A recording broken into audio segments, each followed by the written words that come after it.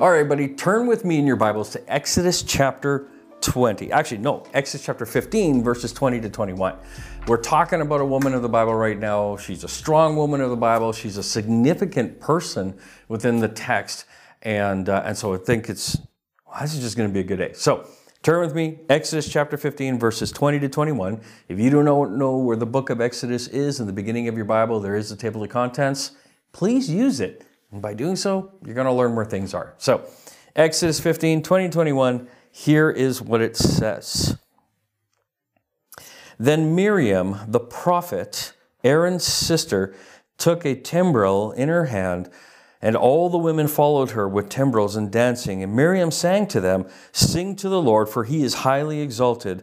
Both horse and driver he has hurled into the sea." And this is Miriam, the sister of Aaron, the sister of Moses.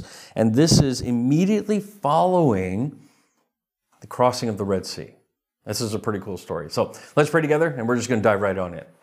Lord God, I thank you so much for our time together. And I pray, Lord, that as we're looking at Miriam, your prophet, your daughter, Lord, that we would look at her life and learn from it and learn about her interactions with you and her interactions with others so that we could then apply these truths to our lives, that we can grow more in the likeness of your Son, Jesus.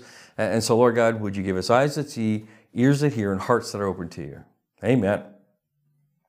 So women have always played an important role in the Bible. And it's important for us to really remember this. Like, we got to remember people like Esther. We got to remember people like Deborah that we talked about last week, or Mary Magdalene that we talked about the week before. There are many others that he's also used in the Bible, but another person that warrants discussion is Miriam. Miriam is an interesting character within the Bible. You might be wondering who she was and what you can learn from her, but she was used by God from a young age to impact Moses' life. As a matter of fact, she's referenced in the Bible, her initial referencing in the Bible doesn't actually reference her name. So, who is she? All right, because what we know is that she influences Moses' life. She ultimately becomes one of the leaders in Israel. And so who is she? What do we learn about her? Well, Miriam was Moses' older sister. And she's not actually talked about a lot in the scriptures, but she did play an important role in the life of Moses and the nation of Israel. So there's some key areas where Miriam is mentioned in the Bible. And it starts off with Exodus chapter 2, verses 1 to 4. So this is her first mentioning. It's right after the birth of Moses, or a short time after the birth of Moses. It says here, "Now a man of the tribe of Levi married a Levite woman, and she became pregnant and gave birth to a son. When she saw that he was a fine child," which means that he was healthy, right? So when she saw that he was a fine child, she hid him for 3 months. But when she could hide him no longer, she got a papyrus basket for him, coated it with tar and a pitch. So she basically made a little boat. And then she placed the child in it and put it among the reeds along the bank of the Nile. And his sister stood in a distance to see what would happen to him. That was Miriam. And the child in this story is Moses. So Miriam, at a young age, stands off in the distance and watches what's going to happen with Moses, who's placed into this basket, right? And put into the water. We then see her at the crossing of the Red Sea. She's leading a dance of celebration. We just finished reading about that in Exodus chapter 15. And the Israelites had left Egypt. They crossed the Red Sea. The oppressors, the Egyptians, were killed in the Red Sea. So Miriam, the prophet, Aaron's sister, took a timbrel in her hand, and all the women followed her with timbrels and dancing. Miriam sang to them. And so she sings this song. And there's a song that's based on this passage that we used to sing in youth ministry. I forget how it totally goes, but the horse and rider fell into the sea, kerplunk, that kind of idea. But she sings this song, and she's leading these other women, or these other women are dancing and singing along with her, and she's leading them, and she's leading worship. You then find her in a really interesting story that I think we can learn a lot from. You find her complaining or criticizing Moses. This is the next mention of her. She stirs the pot with Moses, regarding Moses, with her brother Aaron. In Numbers chapter 12, verse 1, Miriam and Aaron began to talk against Moses. Now, the indication here is that it was a public talking, a public disgruntledness, complaint. But listen to this. Miriam and Aaron began to talk against Moses because of his Cushite wife, for he married a Cushite. So it's interesting. You see her mentioned in the scriptures in terms of when Moses is put into the basket, put out into the water. She's standing in the distance to see what will happen. The next mention, interestingly enough, has to do with an experience with water again.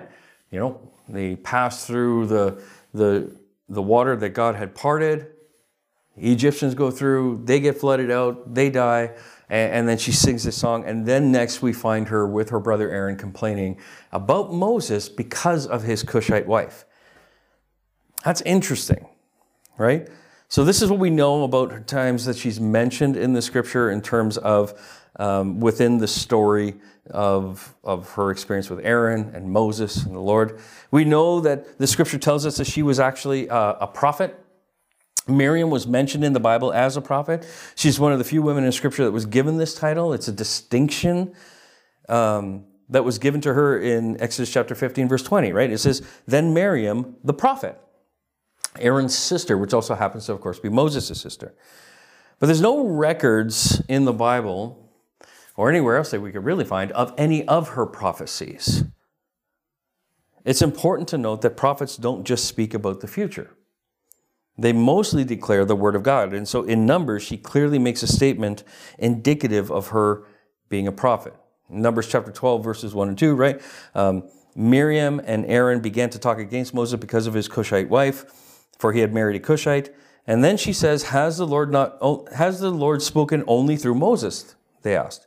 Hasn't he also spoken through us, right? And so it's the indication, of course, of the evidence of her being a prophet. In Micah chapter 6, verse 4, it says, I brought you out of Egypt and redeemed you in the land of slavery. I sent Moses to lead you, also Aaron and Miriam.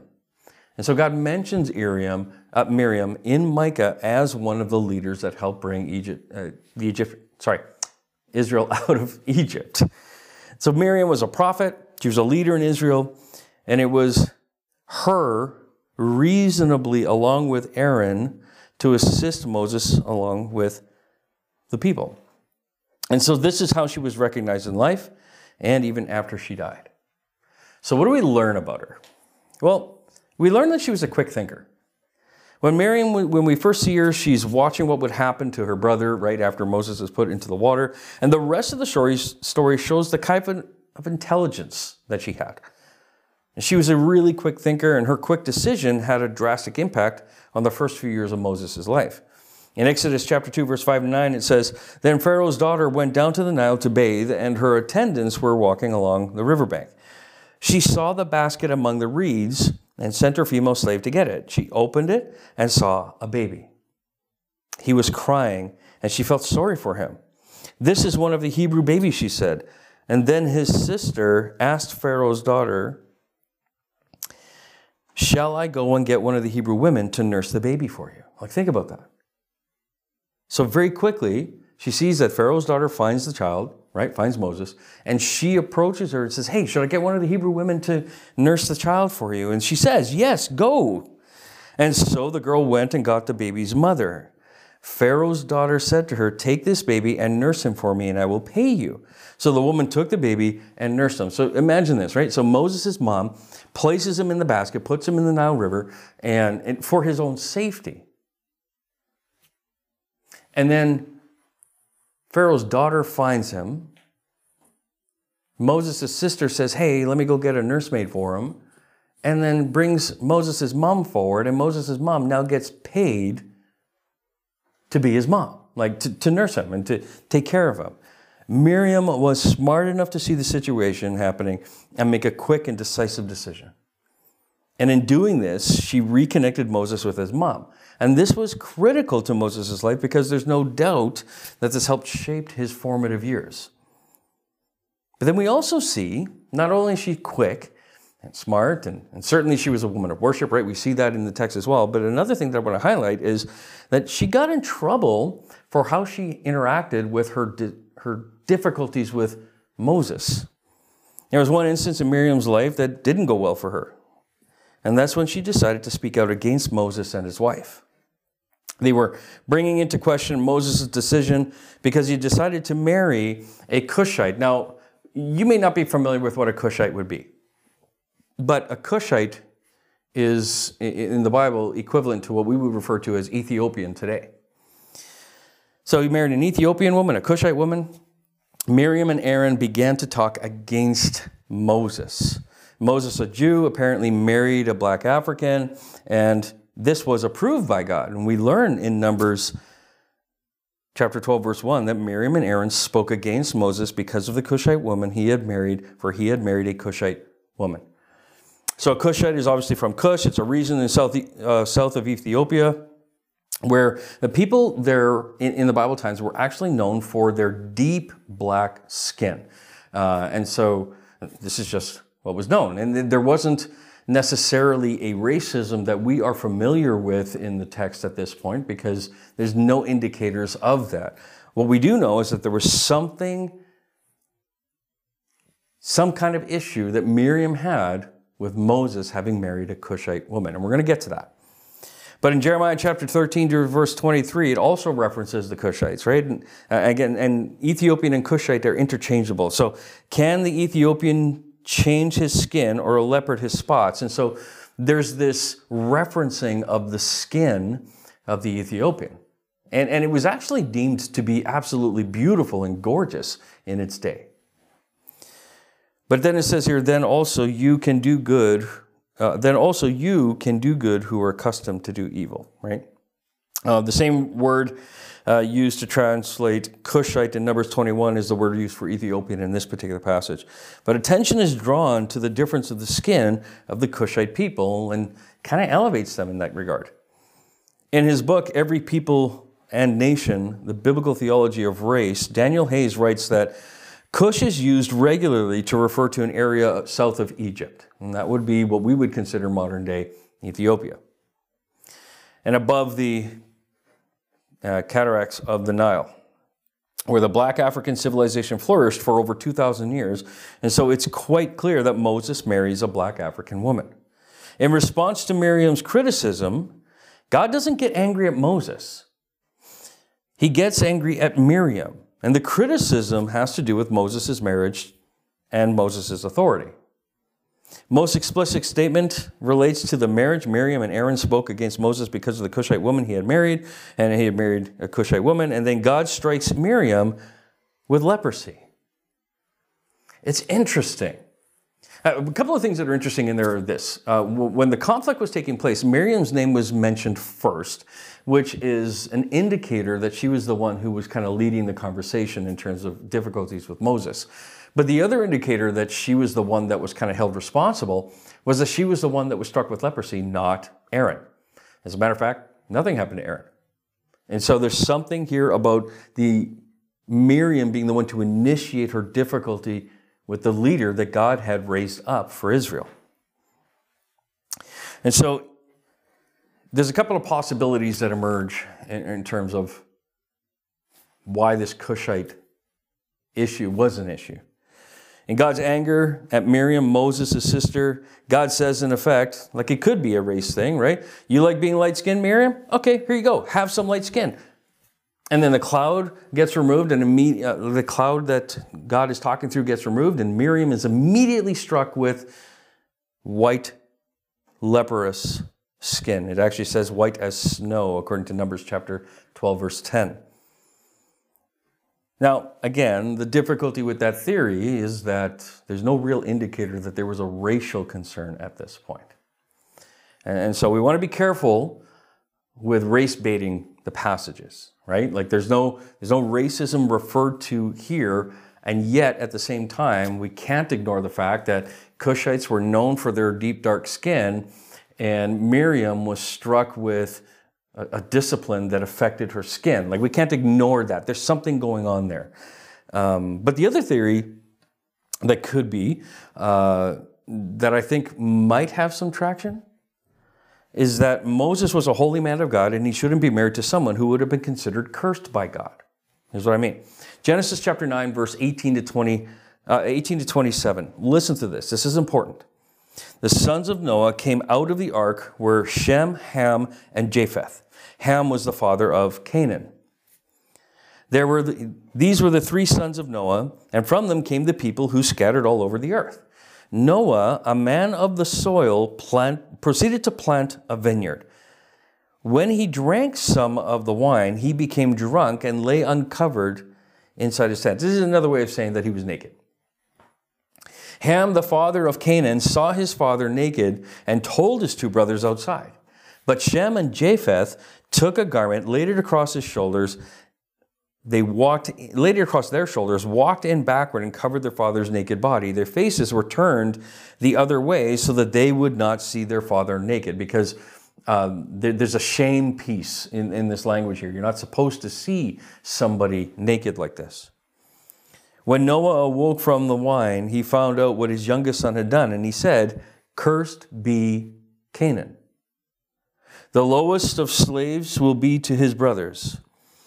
He also said, "Praise be to the Lord, the God of Shem. May Canaan be a slave to Shem. May God extend Japheth's territory. May Japheth live in the tents of Shem, and may Canaan be the slave of Japheth." So clearly, there's a curse placed on Ham in terms of his relationship with his brother Shem and Japheth, but it's referencing Canaan, and so it's the idea that it is the lineage of Ham that is cursed. Now listen to this. Genesis chapter 10, verse 6. And the sons of Ham, you ready? Cush, Egypt, Put, and Canaan. And so we don't actually know what the issue was with Moses and the Cushite. What made that an issue?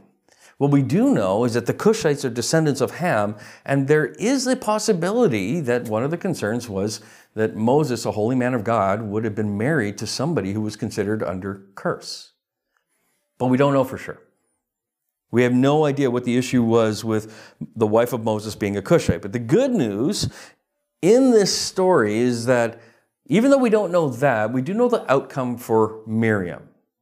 So Miriam is struck with leprosy. Aaron and Moses plead with God to be able to have her healed of the leprosy. And so she is going to be healed of the leprosy. She is going to be forgiven. But she's 7 days outside the camp wrestling with leprosy. But the good news is that the leprosy was only temporary and God healed her. But she still had to deal with the consequences of it, right? So she was still outside the camp for 7 days. And so here's some of the lessons I think we can learn from the life of Miriam as it relates to specifically her dealings with Moses, you could say. Don't complain publicly about your faith leaders. It's actually one of them. When Miriam got frustrated with Moses because of his wife and the decision he made to marry this lady, she spoke out publicly. And this is something that we all have to guard against. Every leader is going to make decisions and choices that you're not going to agree with. This is a reality. We know this. We constantly are aware that we're not going to fully agree with every decision that somebody is going to make. And most certainly, our leaders are the ones that are more identifiable in terms of decisions they make because it's always under a spotlight. Every leader will make decisions and choices that you're not going to necessarily agree with. And if it hasn't happened yet, which is really unlikely given the last 2 years, but if it hasn't happened yet, just wait. It will happen. And when it happens, we need to be careful how we speak publicly about the leader and possibly even raise support against the leader. Hebrews chapter 13, verse 17 says this. Have confidence in your leaders and submit to their authority because they keep watch over you as those who must give an account. Do this so that their work will be a joy, not a burden. For that would be of no benefit to you. I actually think this is probably one of the passages of scriptures that is least known for us in the church. I think about what it was like before I was a pastor. And I had all the right answers, right? Well, the pastor should do this, and the church council should do this, and deacons should do this, and all these different things. I knew everything, right? Like my way was the best way until I got into leadership and I found out, wow, there's a lot of stuff going on here that I don't know. Have confidence in your leaders and submit to their authority because they keep watch over you as those who must give an account. You catch that? As those who must give an account. And so because there's this watching over them, because they do so as those who must give an account, don't make it hard for them. Believe in them. Support them. Pray for them. Have confidence in them. It doesn't mean that you can't ask questions. Certainly ask questions. Ask for explanations. But we're to have confidence in our leaders. And it says, do this so their work will be a joy, not a burden. Don't be a burden to your leader.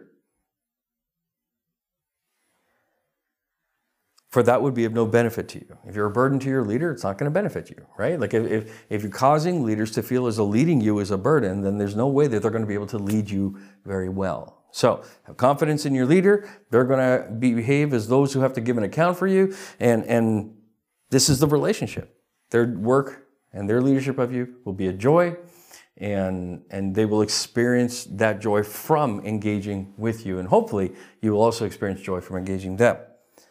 There's a story of a pastor and his wife. They went to a church where there was a group of people that, well, they just weren't happy with the decisions their pastor had made.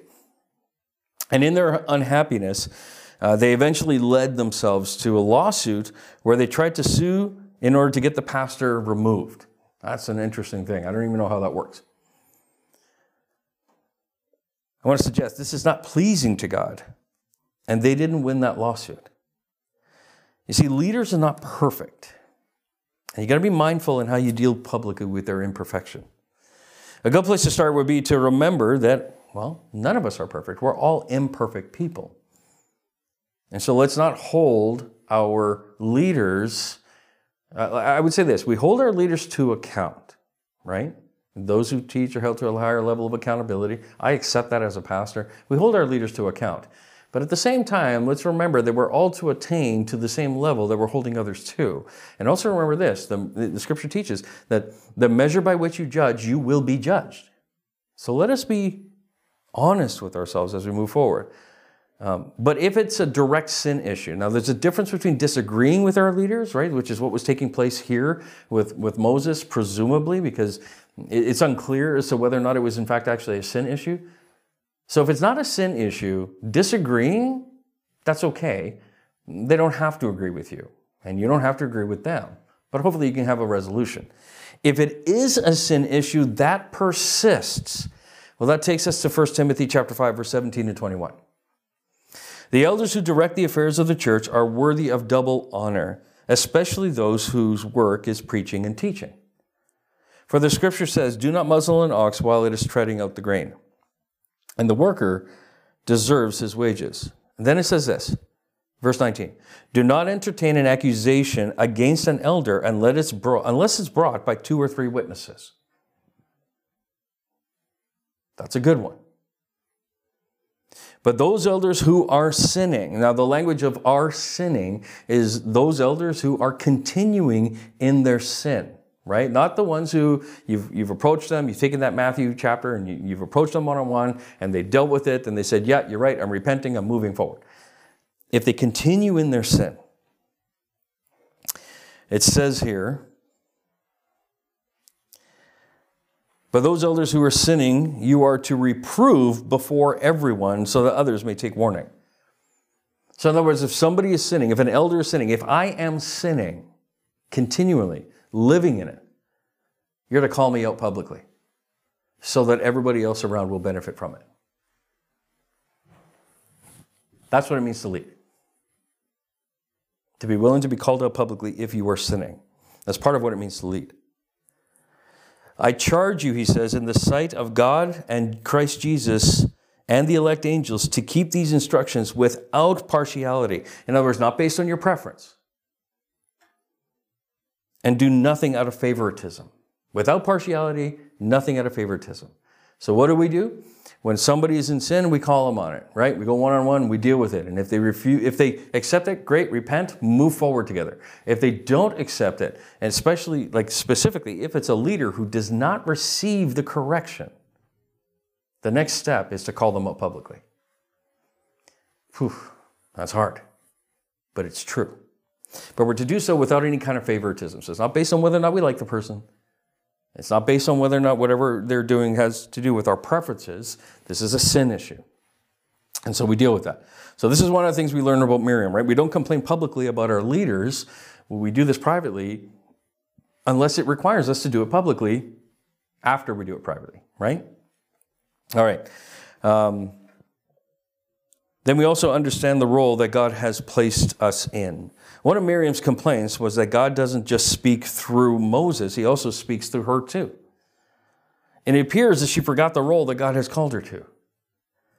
There are many times when you'll be the leader, and there may be times when you're called to be the support. You got to be sure of the position that God has placed you in for that particular season of your life. And so even though the leader may not always get it right, don't automatically assume that you would do a better job, especially if that's not the position that God called you to. Sometimes you might think that you're smarter, more gifted than the leader. And you know what? The honest truth is you might be. You might very well be. But you don't get to forget that God called that person to lead. So your role in their life then is to be an equipper. Your role in their life is to be a support. Miriam was smart, decisive. She was a leader and a prophet. No doubt that her life impacted Moses' life and therefore, by extension, helped all the other Israelites. And we don't know all the things that she did, but we do know that she was given by God to a nation of Israel to help lead them from Egypt through the wilderness as they journeyed to the promised land.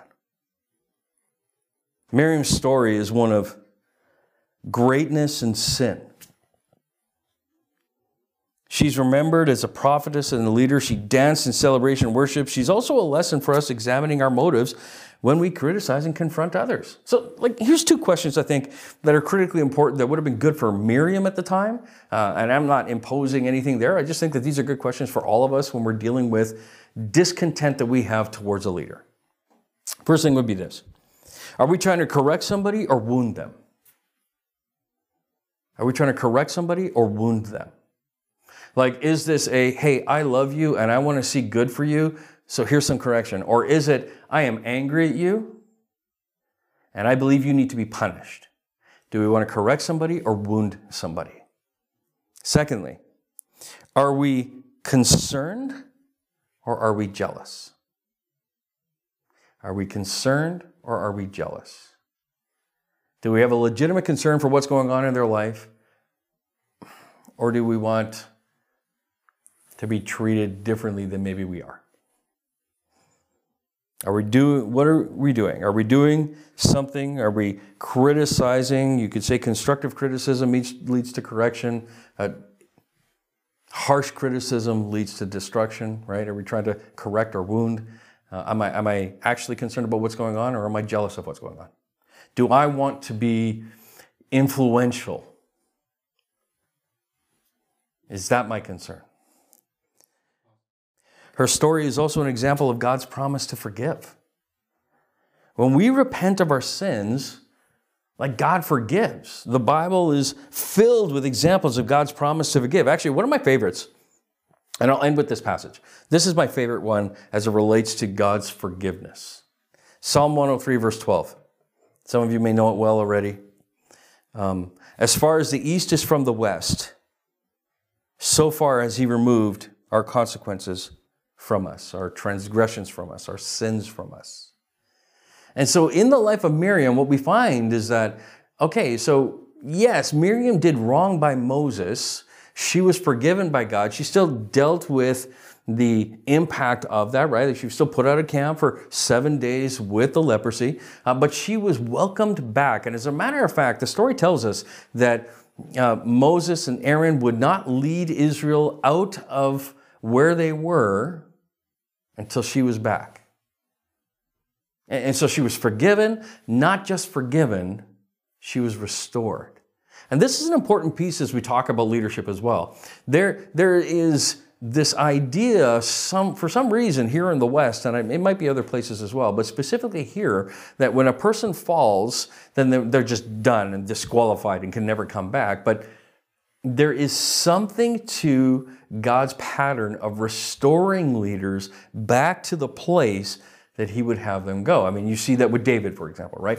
David sins with Bathsheba, ends up having her husband killed, and God doesn't take his kingdom away.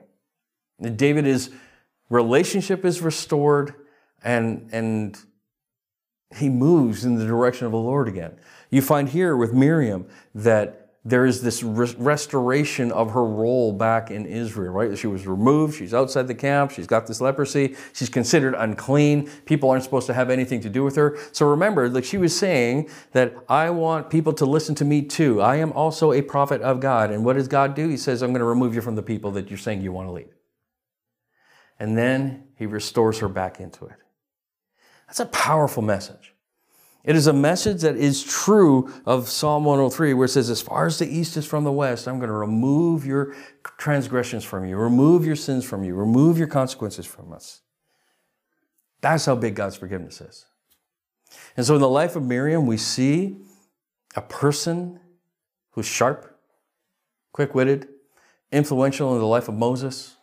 She was a woman who was made a leader in Israel. She was a prophet of God. She led in worship. But we also see that what happens and how God deals with a leader making a mistake. A leader making a mistake where we don't necessarily know all the details in terms of the motivations outside of the indicator that she wants to be considered equal with Moses in terms of, hey, look, God talks to us as well, or through us as well. But we see how God deals with people, and even when leaders make mistakes, there's forgiveness, and God restores them. And so when we deal with things like this woman of the Bible that we focus on, this strong woman of the Bible by the name of Miriam, what we find is that there's a lot to learn. And there's more to unpack with Miriam than what we've got here. And I would encourage you to read up on her, read the stories, and learn more from her. But for now, understand that this particular story of her interaction with Aaron and being disgruntled with Moses has a practical application for us today. Think about the leaders in your life. And in this context, it's a spiritual leader, and certainly one could say the community leader, right? So think about the community leaders in your life. Maybe maybe it's a leader of your small group. Maybe it's a leader, one of the leaders in your church. Maybe it's one of the leaders in your municipality. Maybe it's one of the leaders in the province or in the country or the world. Like whatever it is, you pick. It could be your boss. Like whatever leaders you have in your life, ask the question, how am I having confidence in my leader and making it easy for them to lead me? How am I dealing with any concerns that I have with the leader? Am I coming to them because I want to see some correction, or do I want to wound them? Am I actually concerned, or do I in some way want their role and influence? So I want people to listen to me more than them. These are important questions, because there is an order to how God has designed His church, His family. I can't get past Hebrews 13:17.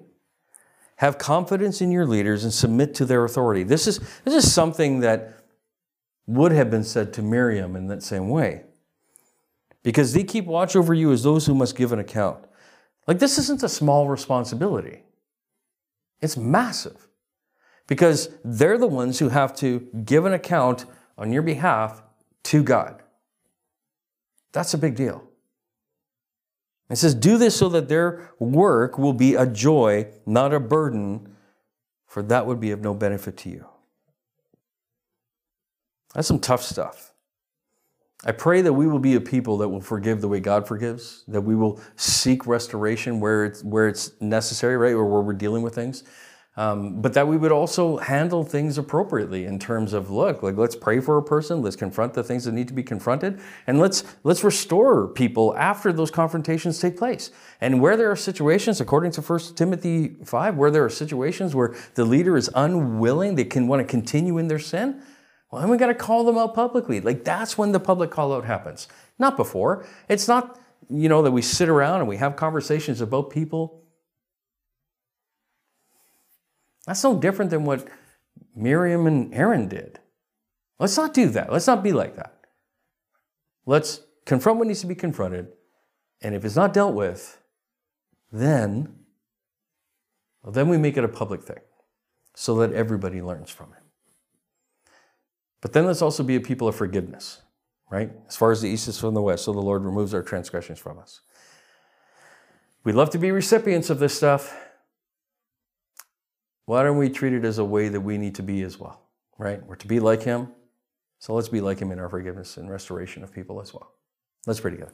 Lord God, I thank you so much for our time together, and I pray, Lord, that there would be a deeper study done here, that we would learn more about leadership and what it means to confront people, what it means to submit and have confidence in leaders, what it means to be able to correct versus wound, be able to have genuine concern versus jealousy. Like, what does it mean for us to do this thing in relationship with each other that we call church and life? And Lord, I pray that we would be a people that will pursue forgiveness and restoration for all people. In your name I pray, Lord. Amen.